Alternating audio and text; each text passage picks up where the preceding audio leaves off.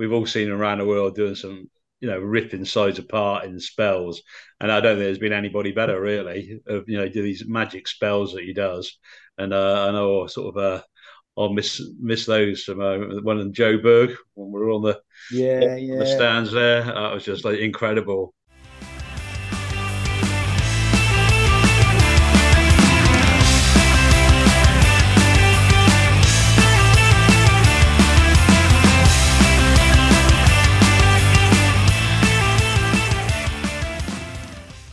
Welcome to the latest episode of Caught Down a Legside. In this month's show, we share our reflections on the men's and women's Ashes. We discuss Stuart Broad's retirement. We also chat the Test squad to go to India, the upcoming World Cup, and a usual debate around the 100. I hope you enjoy the episode.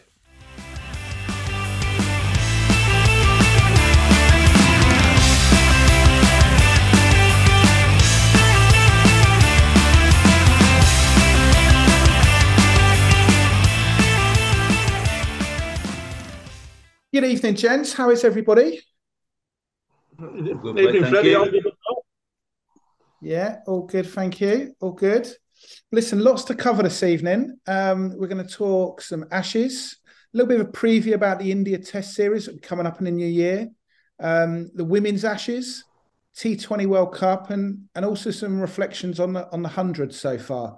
So lots to get through. But let's start with the Ashes. 2-2, fair result, do people think? I think so. Yeah, probably, just about, despite the rain in Manchester. Yeah, I thought it was an interesting series. I don't think the Aussies actually played particularly well. Yeah, I think for me it's one of missed opportunity, to be honest. I think 2-2 is a fair result, but I'd still look back at those first two tests and think just a number of missed opportunities. Coulda, shoulda. But yeah, I do think it was a winnable series when I look back. Yeah. I think there's a bit gung ho to start off with, and with hindsight, I think if they just pulled it in back about another 10%, they could have won it sort of quite easily actually. But I just think they're a little bit too gung ho in the first couple of Test matches, then realised it wasn't quite going to plan, and they had to tweak it a little bit. That's when we started winning Test matches. I think it was good that they tweaked it, but they're still saying they want to change the thing if they'd have gone back to it again, and I think they would. I generally don't think they played on that first day that had got another 50, 60 runs, because it would just been a bit too arrogant, I think. Everyone understands why they did it, but I think most hindsight's great, but most people think it were wrong. Yeah, and I think also, in hindsight, Crawley did well, very well, in fact. He certainly did better than all of us predicted at the start. Well, yeah, and credit where credit's due. But I think at the end of the day, we had two people that weren't fit in that side. One was Bairstow, match fit, that is, in terms of keeping. I think it was still quite clear that folks should have kept. I think that was the biggest mistake. And to say that they wouldn't go back and change that, I think is a little bit rich. And the other one is Stokes. Having Stokes in the side who can't bowl. Whether that cost us, probably not so much, but I still think those two big influences of the game not playing to their capacity cost us as well. Do you think at times as well we also lacked aside from Stokes a kind of a third seamer in a way? Like you always in each obviously Broad was phenomenal throughout. Mark Wood was phenomenal in those last few tests, but Jimmy wasn't quite his best. Ollie Robinson probably wasn't quite his normal best. Kind of is well felt he possibly lacked that. There's no way that they should not have played Wokes at Lords. Yeah, I mean, not playing Wokes at Lords is an absolute joke. He's done so well there. Anderson he just didn't quite look to have that zip with me. I thought he just didn't particularly look threatening. And I know you go past the bat every now and again, but to not play Wokes at Lords was an absolute joke. I think we'd have probably won there with Wokes playing the way he just sort of shaped up and stuff like that. I think Yeah, Robinson got a big letdown there. They started with him, and rightly so, because he's looked like he's going to be a class bowler. But Robinson was so below expectation when you think he's going to be that bowler who's going to put him under pressure and in the right areas. And he looked pretty average. And that's why Wokes wanted the team, because they played Robinson instead. Yeah. I would have thought. Agree with that. And Tremers, I agree with that massively. I think Wokes was, I mean, for many people, he was player of the series, wasn't he? It was three off the three games, and that was it. Yeah, he played three. The last few games, but most people was player of the series for us. Yeah. Well, what do we think of Josh Tongue? Good potential. Got raw pace, hasn't he? Which is a massive thing. Probably lacks experience. I mean, I'll be honest. I've only seen glimpses of him from that Ireland test. It's interesting, isn't it, when you see Wood actually pinging it down as fast as he was doing it. Everybody struggles when the ball's at sort of 90, 95 miles an hour. People can play the swinging ball some better than the other, but everybody struggles when the ball is coming that quick. And he looked like he had something about it and sort of hurrying people. And I say he's only sort of quite young and inexperienced, so nobody doesn't get too many of these breakdowns and stuff like that. But like you think him and Mark Wood together could be interesting at times. Yeah, Wood ain't going to play more than 2 tests on trot though. Except he were knackered on last test, wasn't he? I mean, he were playing through a bit of a pain barrier, so you're not going to get more than 3 tests out of a 5. Well, not that we have many 5-match series, but Wood's not going to play every match of a series. No, I think we might have just missed a trick there by sticking with Jimmy and maybe not playing Josh Tongue. Certainly, although we won at the Oval, I think Jimmy was well below par, and possibly putting Tongue in there would have been a good thing to do. Yeah, and even Old Trafford, I know that's a sentimental thing. I think playing Anderson at Old Trafford, and I know why they did it, but you're like, you just didn't think he was going to get a 5 for, did you? No. Didn't look like he was going to get a 1 for at one stage. One of my frustrations with the selectors of Mark Wood is it always feels like, to Smithy's point there, he's only ever going to be able to do 3 out of 5 tests, but they always seem to put him at the back end of series. Yeah. When arguably you're playing catch up. Why, again, Wood wasn't potentially up for selection in that Lord's test or in that first test, and it's kind of the last 3. I know, obviously, it could well be injuries, but it seems to be series after series that bring Wood up. We bring Wood in the latter stages of series. Very, very difficult when you go 2-0 down in any series. It's not many side. We did well to come back to 2-2. Could have actually sneaked it apart from the rain, but yeah, you think, God, yeah, that's hard in any sport, and it coming down from 2-0. Who would you put? We mentioned Wokes was, I think, player of the series, but for you guys, who would you put down as some of the players that you think came out of that series with real credit? I think Broad would be up there as well. He does play 20% extra in Ashes. You sometimes wonder when his things aren't going his way on a dull deck whether he wants the ball as much. But yeah, I think he got stuck in and were prepared to knuckle down when he had to do with bat as well, which were fairly impressive. Yeah, it's another big gap putting in. Would Jimmy want to go bowl in India? If he don't bowl in India, does he start another series? I can't see it myself whether he wants to retire or not. I think he'll be retired. So you're going to end up with quite a new looking attack going to India.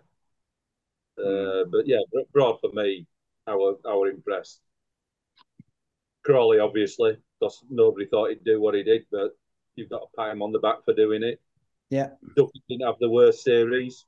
What did he come out with? Averaging 40, I think. So yeah, the starting when your top 2 have done okay through the series, I think he certainly helped having having been 30 for 3 so many times in the last couple of years, to have a couple of times when you've been 50 for 0 in 7 overs. It's good. It's interesting, brave call bringing Moeen back as well. You just sort of think, blimey, plucking them out of the, you haven't played for a little bit. What are the other options? I don't know, but that was quite a brave call. Before we go on to India, because I know we're going to talk about spin options for India. Stuart Broad's retirement. Did that come as a surprise to many of you? No. I think he had his Sky deals all sealed up some months ago. I was a bit surprised he did it before Anderson. I thought Anderson might have gone first, but I think he was clever. I think he was clever there. He just got in ahead of him. Yeah. And before the end of the test as well. yeah. No, fair play to him. I mean, we've all seen him around the world doing some, ripping sides apart in spells, and I don't think there's been anybody better really. Do these magic spells that he does, and I know sort of I'll miss those from one of Joe Berg when we were on the stands there. That was just like incredible, he's been fantastic. I know a few people always questioned him, but when you got as many test wickets as he has, you think fair play to him. Yeah, and I think it's also kudos to him that he did go out at the top, because a lot of players can go on too long, but to go out when you're still at the top of your game, I think it's the right time I think it's the right time to make those decisions, to go out at the top. But Anderson's thinking, bugger. Yeah. Should have done it. Should have done it last year. I think we'll miss him as well, because he's very good at ripping into the Aussies, and I'm not quite sure he's going to pick that up now.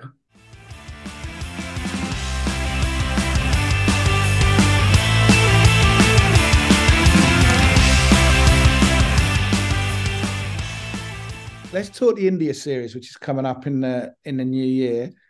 Thoughts on who should potentially be in that squad to go out there, particularly thinking like I think the batsmen probably pick themselves, but spinners I think is the one area of that squad where there's a lot of question marks. Particularly as you say, you brought Moeen back this year, he's not going to go. So who would be on the plane to India from your perspective? I think Ahmed's definitely going, isn't he? Rian Ahmed, it will definitely be there. And if you're looking for an off-spin option that can bat pretty well against spin, you've got Will Jacks as well, who's potentially going to book himself a place on that, in my view. I'm not sure, again, that we're a bit light on the ground, aren't we? There's a couple of leggies. Matt Critchley, another one down at Essex. He's a leggy that bats a bit. And will they bring back Liam Dawson? Well, Jack Leach will be fit. They'll take him, won't they? They'll take. Yeah, that's a good point, of course. I think they're going to go for slow bowler who is a batter, like a Jacks type person, to play with Leach, and then there's Joe Root as well, and then they've got the three. I don't think they're going to take a specialist spinner who can't hold the bat. If Jack Leach is the number one on the list, they're not going to end up with two slowies who can't bat. So it's going to be a slow bowling all rounder that'll get the nod, and they obviously like Rian Ahmed in the white ball stuff. Whether they'll take him for red ball, but then again, Will Jacks is more a white ball guy, isn't he? Yeah, and you've got Lawrence as well potentially to fill that role. They don't like his bowling though, do they? It's pretty ugly, isn't it? I thought you were on about Dave Lawrence then. I mean, it's interesting though, isn't it? Like you're going out to India against the best players of spin bowling in the world on some of those flattest wickets, and we're going to be going out there, apart from Jack Leach and Ahmed, with everyone we're talking about here are part-time spinners. We've got to get 20 wickets on those pitches. I don't think the wickets will be big turners like they did last time, because they'll think, what's the point? We can bowl this lot out. We are spinners. Jadeja and Ashwin are like just a different class. They get with home underway, and there've another 10 coming behind them, haven't they? Who they can turn to if they want a bit of mystery that that we haven't seen before. I think making big turning wickets actually helps us that an average spinner can make it rip then. You remember when we were in Dubai, though, we were playing against Pakistan, and we started off with 2 spinners, then we started off with then put in 3 spinners. They ended up with one game with 4 spinners, and the Pakistanis, they just saw the spinners off. And it was easy for them. They could play the spinners. So you think, well, is there any point just playing a load of spinners? Just try and get some out and out quick bowlers. If you're not good enough, if you're not a good enough slow bowler, you don't get to play because you're the best slow bowler we do have. You've got to earn a place in team. Yeah. The West Indies did quite well out there years and years ago, didn't they, with no spinners? Yeah. I know we probably bowling it isn't quite as good, but you just sort of think, get some decent quick bowlers. I don't know. You say you got to get 20 wickets somehow, haven't you? No, I agree, and I think that's where I was heading with this. Is actually picking probably more seamers is probably more likely to get you wickets when you look at the quality of the spinners we got. Yeah, you can't pick an average spinner to go bowl against the best players of spin in the world. It's pointless. I think they might go with Ahmed, mightn't they, after his debut last year? I think they'll get him in there quite quick to see how he goes. And then if it doesn't go very well, you're like, well, get rid of him and, perhaps chuck an extra, batsman in or seamer. I think they'll give him a go quite early. You do need some. You need some fit lads, though, don't you? Because you're going to be bowling. If you're a seamer, you're going to be bowling a lot of overs. So you can't risk the guys who are likely to be breaking down. I think about something like Tongue and Potts as well. I quite like seeing Potts when he bowls. Somebody like him with a bit of speed, strong lads. Give him a go. I mean, I don't think anybody particularly think we might go out there and smash India anyway at home. So just give him a go. Give him a run out. Yeah, I was going to ask in terms of what potential seamers, given most of our seamers like to break down. You've lost Broad. Wood, as we said, can't necessarily do that many tests in a series. Which seamers would Wokes hasn't got the best of records outside of England. I still think you've got to take Wokes. I can't see them taking Jimmy.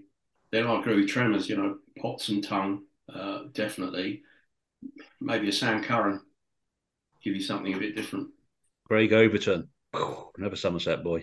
Yeah, we want players that don't break down, though, to be fair. Oh, yeah, that was it. Sorry. Jamie Overton. Oh, no.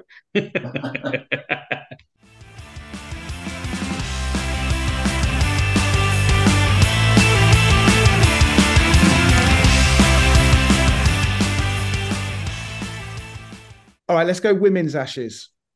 Women's Ashes. Jerry, reflections. Opportunity missed. That test match. That test match.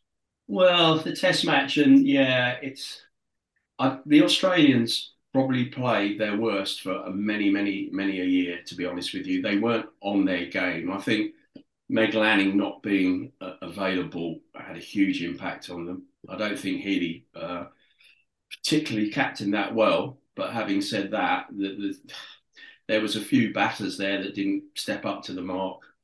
Few bowlers as well for the Australians. So I think it was a great opportunity, although England did very well to peg it right back. I just think it was an opportunity missed not to actually grasp it, because I cannot see the Australians playing that badly again. You like the point system? I do like the point system. I'm not sure.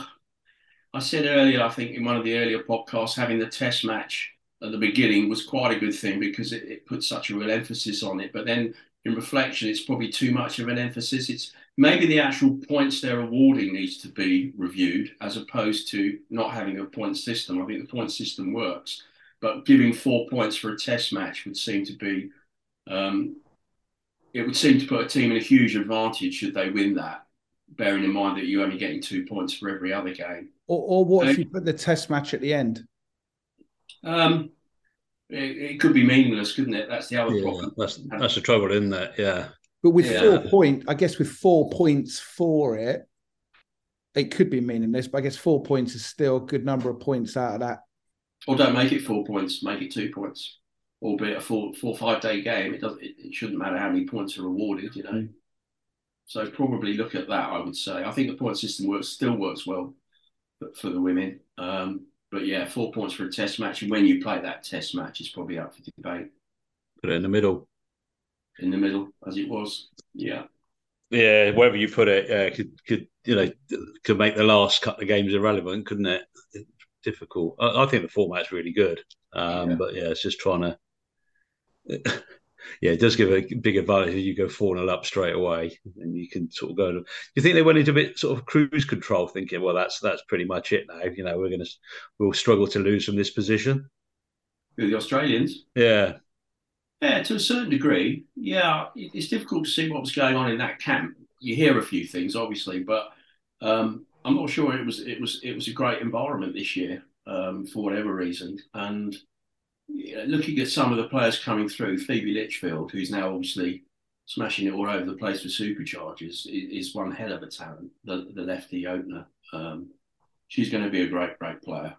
Ash Gardner stood up to the mark, played really well. And Perry, Perry proved that she's still got a lot of cricket in her. So, aside from that, people like Tylee McGrath, some of the seamers, Darcy Brown, they probably didn't have the tour that they would have liked and was expected of them. And not really knowing the reasons for that, I just think for whatever reason they weren't on song. And we could have won that. Doesn't it show though the how powerful momentum is? So even like you got Australia, best team in the world, they've been winning for 3 or 4 years, and suddenly there's a couple of defeats on the trot. Just how mentally it can affect the best players, and then how powerful momentum is. Once you've got that momentum behind you, it's difficult to stop it, even for the best teams in the world. When you're very much so, and certainly in a format like that, when you've got game after game in a short period of time, you haven't got time really to change too much. But no, not really taking too much away from England. They played very well, and it was interesting that it was the more established players that came to the fore. That Stuart Broad was incredible. Tammy Beaumont obviously got the double 100, and Eccleston does what she does, bowled extremely well with really good figures. I think from a bowling point of view, from England's point of view, Lauren Bell was a huge success. I mean, she's shown what a talent she's going to be in the future, if not now. She went for a few occasionally in the T20s, but she showed a lot of promise, showed what she's about, and it looks like she's got the mentality, obviously, to play at that level. Bearing in mind her age, she's going to be a very, very good player going forward. Where's next for England? The England ladies, they they have Sri Lanka coming over. I think they're here. So straight after the 100, they go into a 3 ODI match series and a 3 T20 series in September. Then a few of them will be going off to the Women's Big Bash. And then I believe there's a tour to India in end of November, December. So busy times. Plus, you've got some of the franchise stuff going on as well out in the Caribbean. There's the Women's Caribbean League. So, a lot of cricket. Gary, was there any feedback about them playing the 5-day test match? Because they've always been 4. They played a 5-day test match and they actually lost. So if they'd played a 4-day test match, they'd have could have drawn it. Wouldn't have gone 4-0 down. I think it went well into the 5th day. I don't think it impacted on the speed of the game and how the game went. It was quite an entertaining test match. It sort of shifted from one side to the other pretty frequently. Having a 4-day test match it's like an alcohol with no, lager-free. Was it alcohol-free lager? You just don't have it, do you? It's not. You can't call it lager, so you can't call a test match a test match unless it's 5 days. So they should have Zimbabwe that. They should have had 5-day test matches a long time ago, in my view.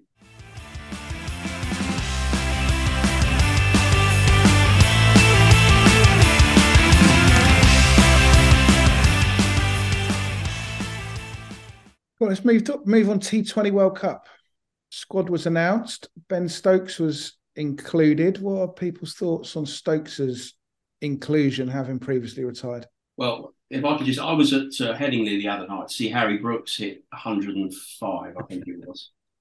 How you can leave a guy like him out of this side is beyond me. So whether you put him in I don't know, but he's got to play. Wouldn't believe they put Jason Roy in. Livingston as well. I mean, he's been through a lot of injury. Hasn't done too much from what I've seen of late. Milan, there's a few names you could throw around in there, but you have to put Brook in. Whether you would have brought Stokes back, I'm dubious about that. Up for discussion. He's never been dominant in the white ball game, has he? He hasn't bowled lots in it, and when he did, he had a pretty unsuccessful time in India last time. I suppose he's been selected in this squad as an out-and-out batsman, isn't he? They've said he's picked as out-and-out batsman. And I could see him up near the top of the order, 1, 2, 3. But he doesn't go in and tee up straight away. He does like to get his eye in a little bit, which there ain't a problem with because he can obviously catch up. He's got the ability to catch up later, but he ain't going to be a 6, 7, 8 man for me. But I suppose if he's a specialist batter, he's going to be batting a little bit higher up. But yeah, is Brook not going because Stokes is? I'm not sure. I'm still a bit scratchy on Jason Roy getting a gig out there. Yeah, honing his skills in America, isn't he? yeah. I think everybody, I've decided speaking to is like, yeah, all right, Roy's an opening batsman, but how can you not get Brook in there somewhere? There you go. There's been a few of those. You could open with Milan. You could open with Milan, couldn't you, and Bairstow, as opposed to Bairstow. What do you think England's chances are? They should be in the top 4, shouldn't they? In the final 4, with India, obviously, maybe Pakistan, Australia. Suffers. New Zealand on their day might get in the top 8. Yeah, it's all a bit of a lottery, isn't it? Like who tees off and has the good, the good day when it comes to knockouts and stuff like that. The interesting thing as well these days, I guess, is in the past you'd say any kind of World Cup in Asia, you're always looking at India, Pakistan, Sri Lanka, but with the IPL these days, all the top players are used to playing in those conditions and pressure situations and limited overs cricket. Yeah. So it really is open to anybody. Atkinson's in the squad. I'm not too sure much about him. Really. Again, though, isn't it? I suppose. I thought it's quite an interesting call. That's what they're going to try and go for, isn't it? Wood's in it, isn't he? Yeah, Topley, Willie, Wood, Wokes, Atkinson, Sam Curran, Rashid, Roy, Milan, Ali, Livingston, Bairstow, Stokes. Batting doesn't look overly strong, does it? As in depth. They've gone for more all-rounders. As the spare men in the squad are all seamers. Be right what you say, how Harry Brook is not in that squad. You thought you'd find a place for him.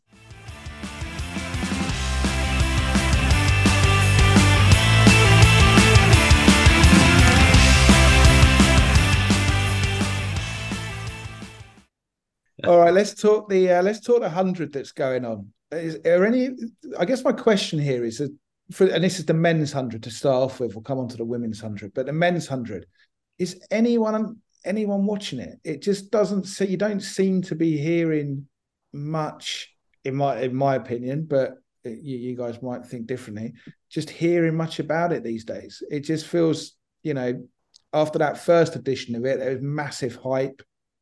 It seemed a lot less last year, and this year just seems really quiet. Maybe because it's a bit of after the Lord show, the old Lord Mayor show, should I say, after the Ashes, but just doesn't seem to be gripping the public as potentially the first one did. Might be wrong. I'm going to disagree with you, Freddie. In the men's game, for the men's, yeah. The women's, I've been to Nottingham, Southampton, London, Yorkshire, Manchester. Been to a lot of games, and they've pretty much all been sold out right the way through. I mean, the women's have been 10 to 15,000. The men have been sold out pretty much. You can't get a ticket, and they've been, in my view, again, pretty spectacular occasions as far as those matches have been. Close games, incredible athleticism, batting. So I don't think it has. Whether the media coverage is not maybe as big as it has been in the past, I don't know. But certainly from actually attending games, seeing the show they put on for the whole day into the evenings, etc. It's a great day out, and the crowds have been huge. I think they're the biggest crowds of all three editions. Well, I guess the challenge they've had from a media perspective, and maybe this is one of the reasons, is obviously a lot of sport competing now with the Premier League. You've had the Women's World Cup, and I know people are for or against 100, and I do get that.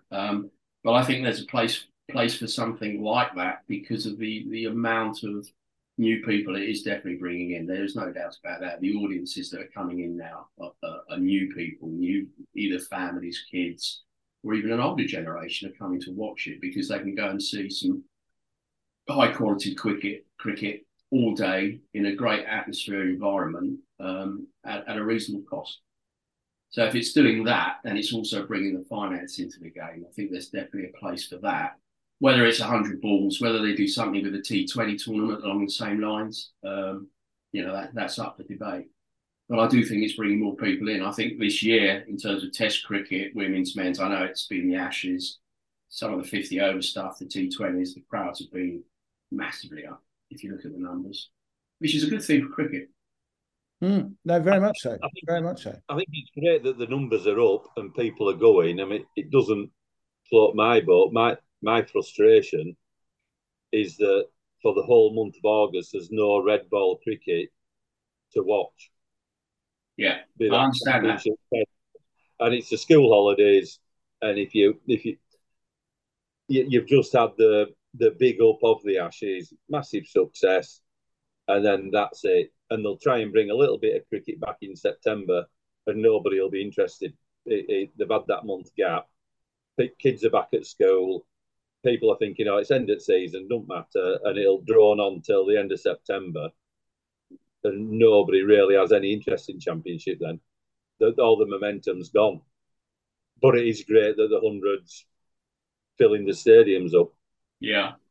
Well, you got to find a way of bringing money into the sport because the county championship does not bring the money in, unfortunately, does it? Because you just haven't got the attendances. Test cricket does. I guess one argument could be: could you not have both running in parallel during August? You've got your 50 over one day cup. Yeah, but absolutely. I mean, you'd need to alter that. But could you have the 100 run in parallel with a county championship in August? It's more Test cricket. I think not having Test cricket in the school holidays is not right. If kids are going to, they can't take days off school to go watch it. They've got to go into holidays, and there's nothing for them to go see or watch on the telly. There was so much momentum with it. Even if it had been a 3-match series against a lower ranking side, the momentum was there for people with a massive interest in Test cricket. But they can only play so much in one summer, and they don't get much break between them now. They're just back to back. It's 6 weeks, the Ashes, start to finish. It's fairly crammed in there, isn't it? Yeah, I don't think that's any different to previous years. Without the 100, there's not much Test cricket in August for some reason. But I agree about the county championship. Yeah, Well, what are you going to do with the 50 over tournament then? You just shift that somewhere else. Yeah, no, absolutely. I mean, look, I think that's always that's the big debate, isn't it? Is our summer big enough for 4 individual competitions? It's a shame, though, say with the 50 over competition, we're world champions, and that none of our boys will be playing 50 over cricket. They won't play anything at all. They're playing 20 overs, or they're playing county championship, or a bit of blast at the start of the season. They're not playing any 50 over cricket whatsoever. Yeah. And I know, like some of the sort of, not the Test ground venues, they're getting so little cricket in August. And I remember we just want to watch some cricket. And I so down in Somerset, probably if they carried on with the county championship, and they had two games in August, whether it was best part of Somerset B team against Gloucester B team, you would get people there going and watch red ball cricket. Yeah, I just think it's just a shame that there's no red ball cricket whatsoever. That's where you're trying to, and even if you had your virtual second teams playing 4-day county stuff, you might find some lads then that actually they're being brought forward a couple of years sooner than they would have done normally, and they're actually thinking, I quite like these 4-day stuff. I don't really want to play the hit and giggle stuff.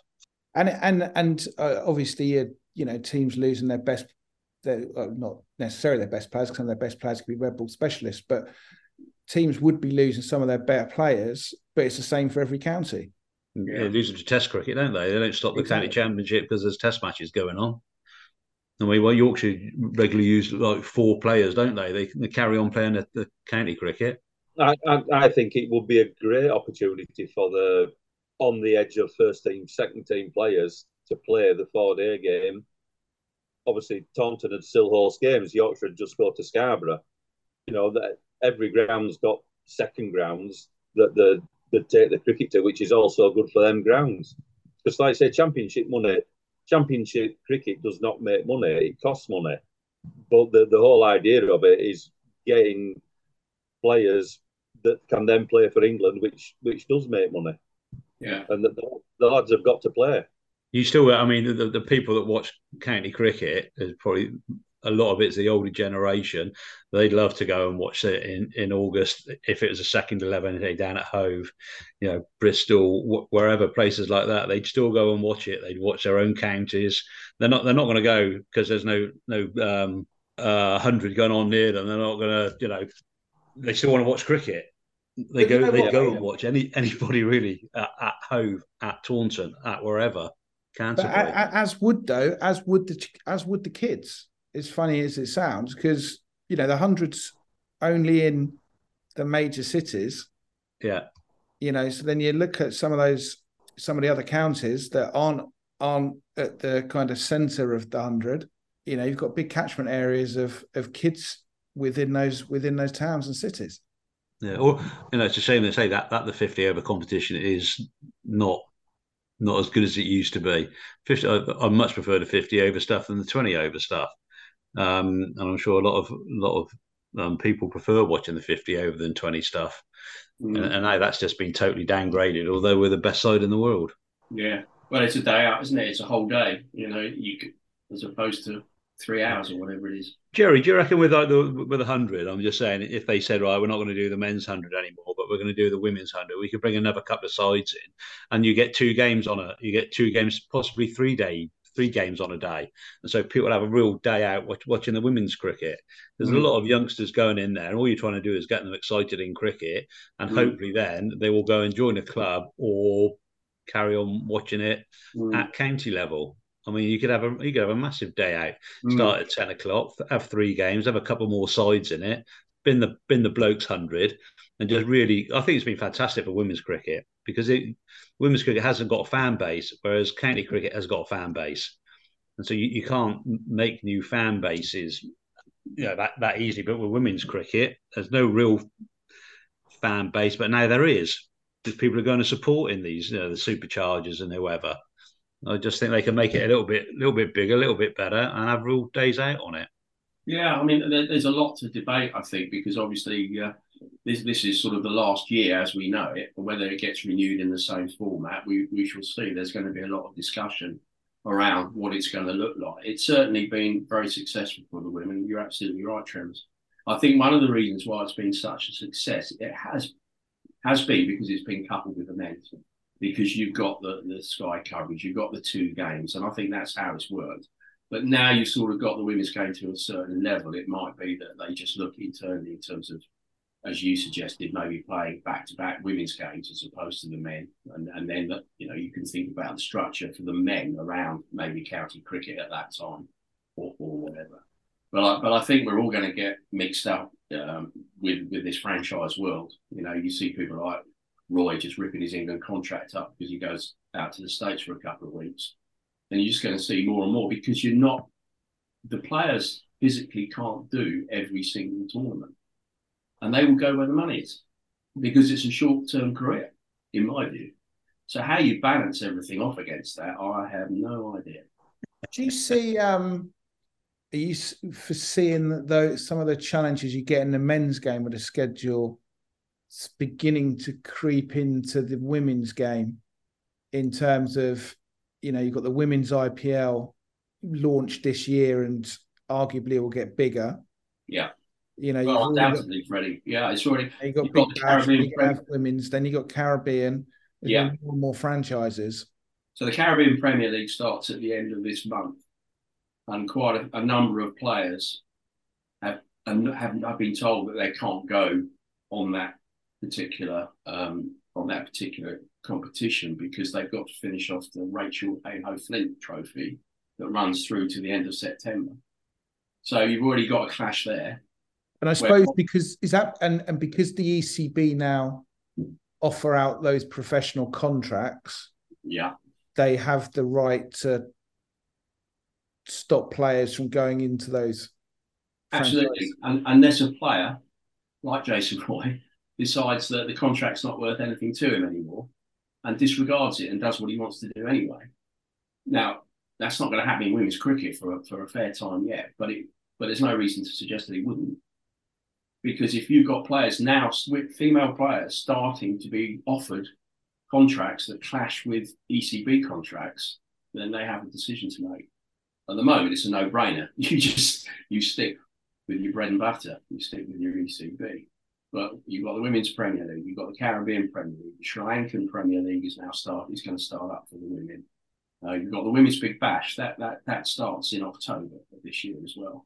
So all of a sudden, exactly the same path as the men, you're going to get a lot of franchise overlap with England representative cricket as well, be it England A, be it the main side, be it touring. Yeah, it's great for a player, but it's tough decisions. So the one thing they don't have the 4-day county championship, do they? Which ties them up for a huge amount of the time. So they have got a bit more scope to go and do stuff like that. And yeah, fair play to them. You know, you can't blame them. Is the Caribbean Premier League, is that like a bit of Indian money getting thrown into that as well?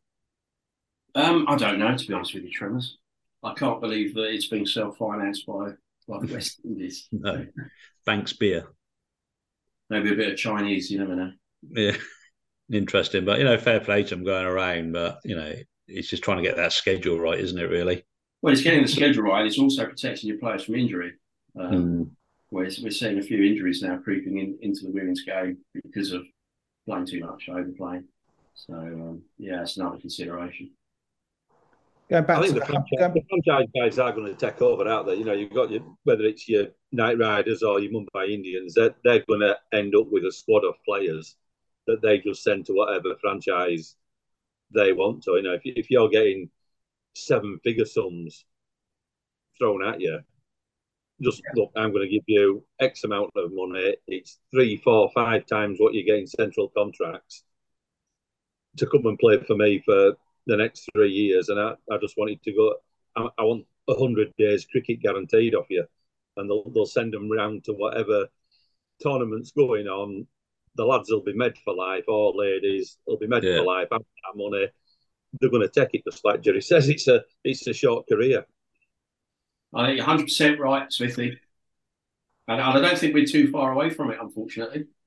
I know the Sri Lankan lads we're speaking to Spoons, they're doing that now because the Sri Lankan Cricket Board cannot compete, and there's probably only the BCCI, ECB and ACB that can compete with the franchises currently, but all the other countries cannot hold their players with the sort of money that's been offered around the world. And you can't play Test cricket with 3 teams. But that's where it's going to end up, because Test cricket isn't financially strong enough for the rest of the countries that are taking part. So it sort of, I think you're absolutely right, Smithy, but it sort of comes full circle back to the 100, whereby whether the 100 is the right vehicle or not, you can sort of understand why the ECB decided to go down that route purely from a financial point of view, to try and bring in that sort of income, 350 million or whatever it was over 3 years. So the counties can benefit from that as well, to try and compete with these franchises, because they've got to find the money from somewhere. That's the challenge. Well, we'll find out when the new deal comes out as to how strong the bidding is for it, because there was also rumours that the Middle East might be involved in buying the 100 franchise. Really? and they'll have the ownership of it. Yeah, wow. Because the people it'll definitely get to the stage where there's private equity investment in that tournament for sure. Yeah. And the players aren't bothered if they play all the games in the UK, the Middle East, Far East. It doesn't matter. It's they're playing for the financial rewards that they get for it. There is a fan base there, but ultimately, it's the bank balance that they're going for. Mm. I was chatting with Izzy Wong when she was up here early in the year, and she said when they went to India, she said that they just treat it like royalty. She said it's just unbelievable. So you're like, you can't blame them for wanting that, can you? Jerry, going back to the 100, from a playing perspective in the women's game, any standout performers? Probably. Yeah, I mean, Maya Boucher has been spectacularly good for Southern Brave, which is her call up into the England squad against Sri Lanka, which is thoroughly deserved. So she's been a standout, as has Tammy Beaumont as well. Believe it or not, she's still going strong. Not selected for the Sri Lankan T20 side, but smashing it around in the 100. So her and Siva Brunt, more established players, you'd expect them to be performing well, and certainly they are. We've seen some very good overseas performances. Georgia Wareham, Northern Superchargers leg spinner, has done really well. Kerr, Kiwi, Bandana, as always, and Kat from South Africa. So these girls are coming in and heading up the tournament, really, which is good to see. So the youngsters are starting to work with these guys in their franchises and getting a feel for what it's all about. From an English point of view, Adams has been unbelievably successful. She's a part-time off spinner who's taken 16 wickets in the 100. So she's probably not as part-time as maybe people think she is. She's been taking wickets for the Southern Vipers as well all year. So maybe not a surprise for those that know her, but she's been bowling outstandingly well in that tournament. She's not going to get beaten, I don't think, with the volume of wickets taken in the competition. And scoring runs as well. Bryony Smith's another one. Opens up and gives it a good old whack. I think she scored 220 odd runs so far in the tournament, so she's going well as well. In my view, again, it's certainly from the women's game. It's been a lot more competitive, and I think the men's has to a certain degree, and I think it's mainly down to the draft system, where having that draft has balanced up the sides a lot better than it was previously, when it was just purely go out and select who you want and buy who you want. Having the draft has definitely been equalised a lot of the teams, and I think it's made for a better competition this year. Now, listen, I was going to close tonight by passing our sad thoughts to the family of Heath Streak following his passing, but then obviously after Henry Alonga had shared on social media that he'd passed away, only for Heath Streak to arise from the ashes and say that he's not actually dead and he's alive and kicking, and asking Henry Alonga to delete the tweet. Not sure if you guys saw that, but highly amusing. No, I didn't see the Heath Streak reply, no. That is superb. Right, gentlemen, listen, thank you very much. A pleasure as always. And thank you to everyone again for downloading. And we look forward to being back again next month.